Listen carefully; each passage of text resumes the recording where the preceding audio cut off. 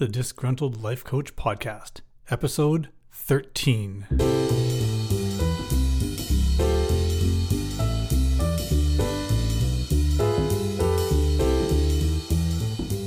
The Disgruntled Life Coach Podcast. It won't make your love life better.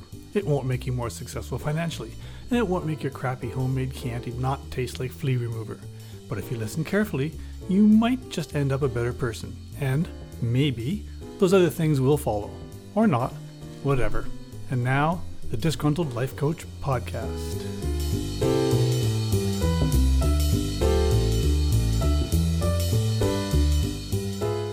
Before we start, I want to ask you something yet again.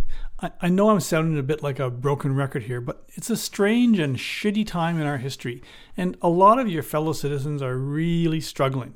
So I'm going to ask you to try to buy as many products locally as you can. Go with mom and pop stores in your city, province, state, country first. Give them your money for everything you're buying. And visit restaurants and bars a lot this summer and try to help them get back on their feet. We can all get out of this stupid 2021 that we're living through, but you need to be aware that we can all help out each other. And it all starts with wallets. Well, cell phones and debit cards too, so not always a wallet, but you know what I mean. So also, don't be a dick. Today we're setting the controls of this crazy machine in a new direction. We're going to look at communication. It's the key to everything, and most of the world doesn't even know what it is specifically, or how it works, or how pretty much everything in your life relies on it. But don't worry, this is not going to be like one of those 2-hour polytechnic classes on journalistic ethics, Nikki. It's more the condensed version. In fact, like I always do, we'll break this down into smaller, specific bite-sized flavors. So let's get started. Firstly, according to the International Encyclopedia of Communication, yes, there is such a thing, and no, you really don't want one. Interpersonal communication is an exchange of information between two or more people, and is also an area of research that seeks to understand how humans use verbal and nonverbal cues to accomplish a number of personal and relational goals. We're going to look at that goal thing a little more deeply later. I promise we will, Wendy.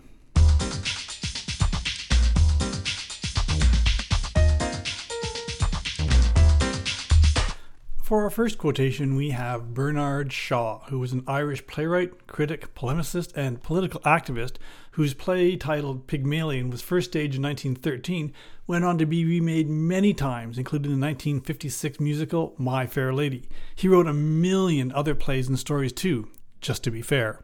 Anyway, he's quoted as saying, "The single biggest problem in communication is the illusion that it has taken place." Now, this is a key because just saying a thing does not bring clarity or understanding or riches. Riches. I say that like it's a thing I know.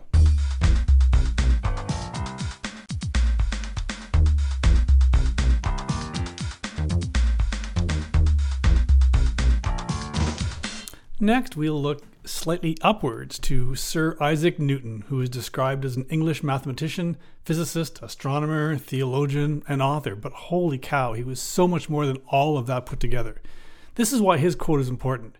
He wrote to Robert Hooke, a sizable scientist in his own right, in February 1676, stating, "If I have seen further, it is by standing on the shoulder of giants." Now, this is a man who invented branches of mathematics, still used today, just to help him establish even larger scientific truths based on those maths. Even at that intellectual level, he spoke humbly of his own achievements and gave credit to others regularly, despite the strides he made. And pressing the elevator button for someone else was your achievement for the day? Mine was waving to the letter carrier. Clearly, we all have a ways to go.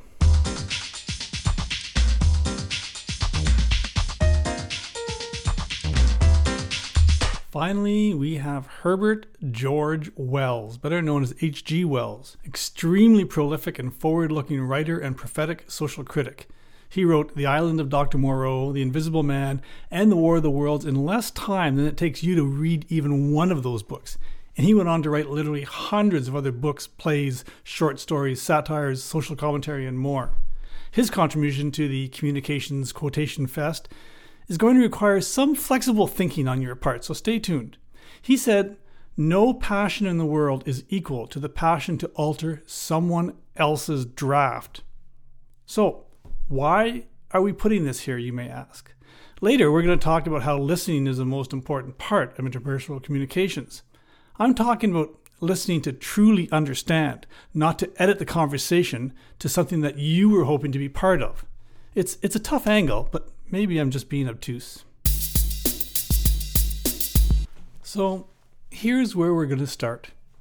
We're all shit at communicating. Yet, sadly, we all believe we're always being completely understood. So how can these two opposites happen so frequently?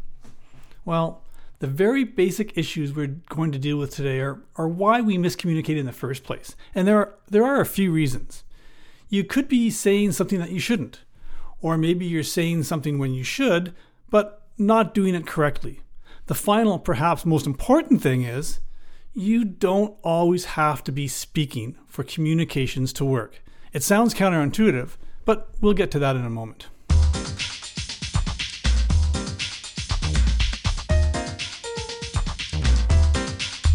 The first thing to look at is to figure out why you don't know that the things coming out of your mouth are stupid. I mean, it's complicated because in your head, you know what you need to communicate and you know your own perception of the situation. But after you've had your moment to shine, you realize that everything you've just tried to say was wrong. Worse, the two parts of communications, sending and receiving, aren't working together. This could be for two reasons, either because of problems with what you're saying or how you're saying it, or the receiver didn't understand, either due to interference, resistance to the message maybe, or simply not understanding the message.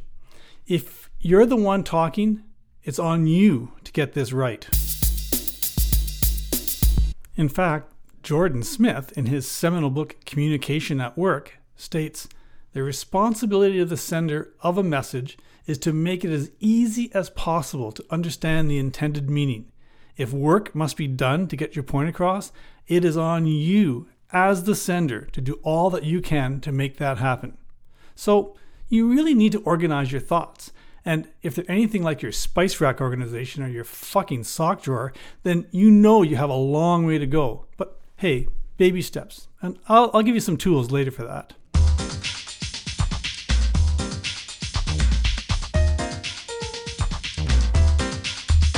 I also want to emphasize something here that I talked about a little bit earlier.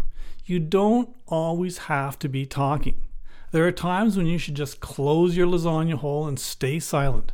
One of those times, according to Aaron Falconer, editor-in-chief and co-owner of Pick the Brain website, blog, and really informative podcast, says, "Sometimes people speak just because there's silence. This induces mindless chatter.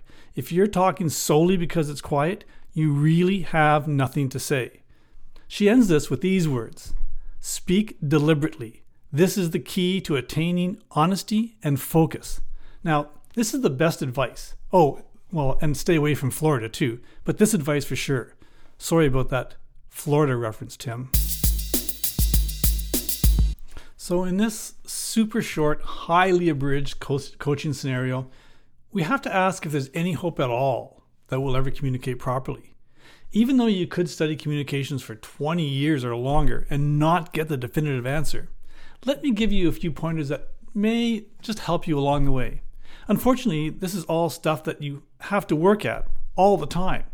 And we know how that's going for you when you started working on your cardio by purchasing a Peloton machine that, sadly, now has spiders living on it. But you did manage to build yourself, from scratch, a martini glass cup holder for it, so there is a glimmer of hope for you.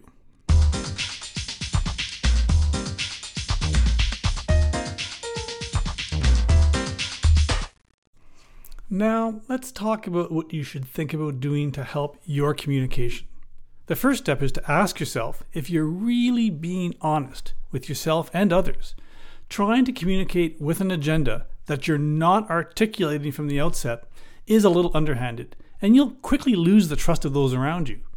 In 2019, award-winning Harvard professor, author, and researcher Francesco Gino co-authored a research paper published in the Journal of Experimental Psychology titled, now get this, The Interpersonal Cost of Dishonesty, How Dishonest Behavior Reduces Individuals' Ability to Read Others' Emotions.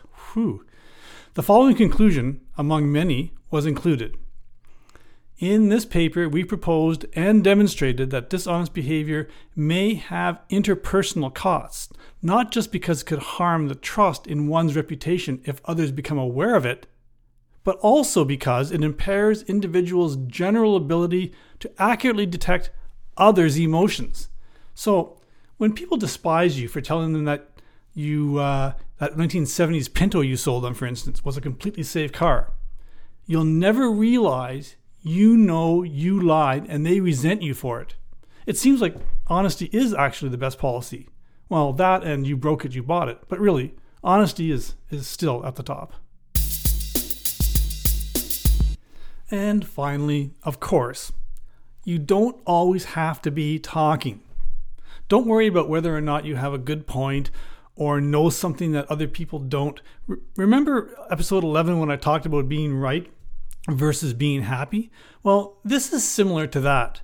Don't always try to look smart or have something clever to say or attempt to win arguments or try to convince others that you think the Vikings will win the Super Bowl this year, Steve. Hint, they fucking won't.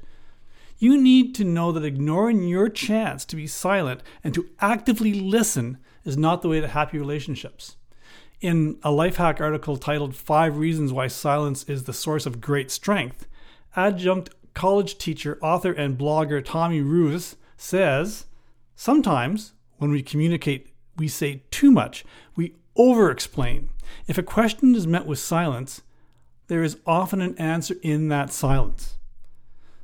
I think this fits in with Abraham Lincoln saying, the more a man speaks, the less he is understood. So listen to me when I say that sometimes just shut the fuck up and listen. Listen to understand. I think we're done here. Go Vikings.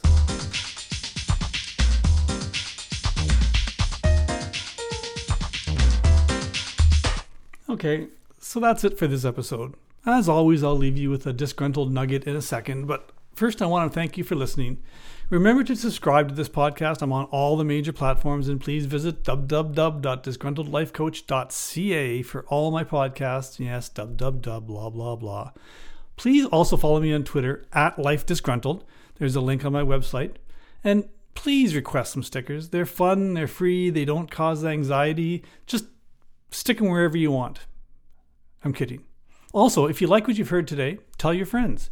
If you think it's ridiculous, still, tell your friends. I mean, how hard is that? Disgruntled Nugget. John Ford once said, "You can speak well if your tongue can deliver the message of your heart."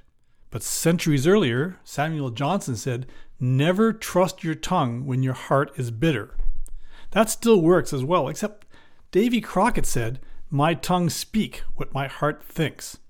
So, I guess, trust your heart, unless it's bitter, and then only think with your tongue if you trust it or something. I don't know, whatever.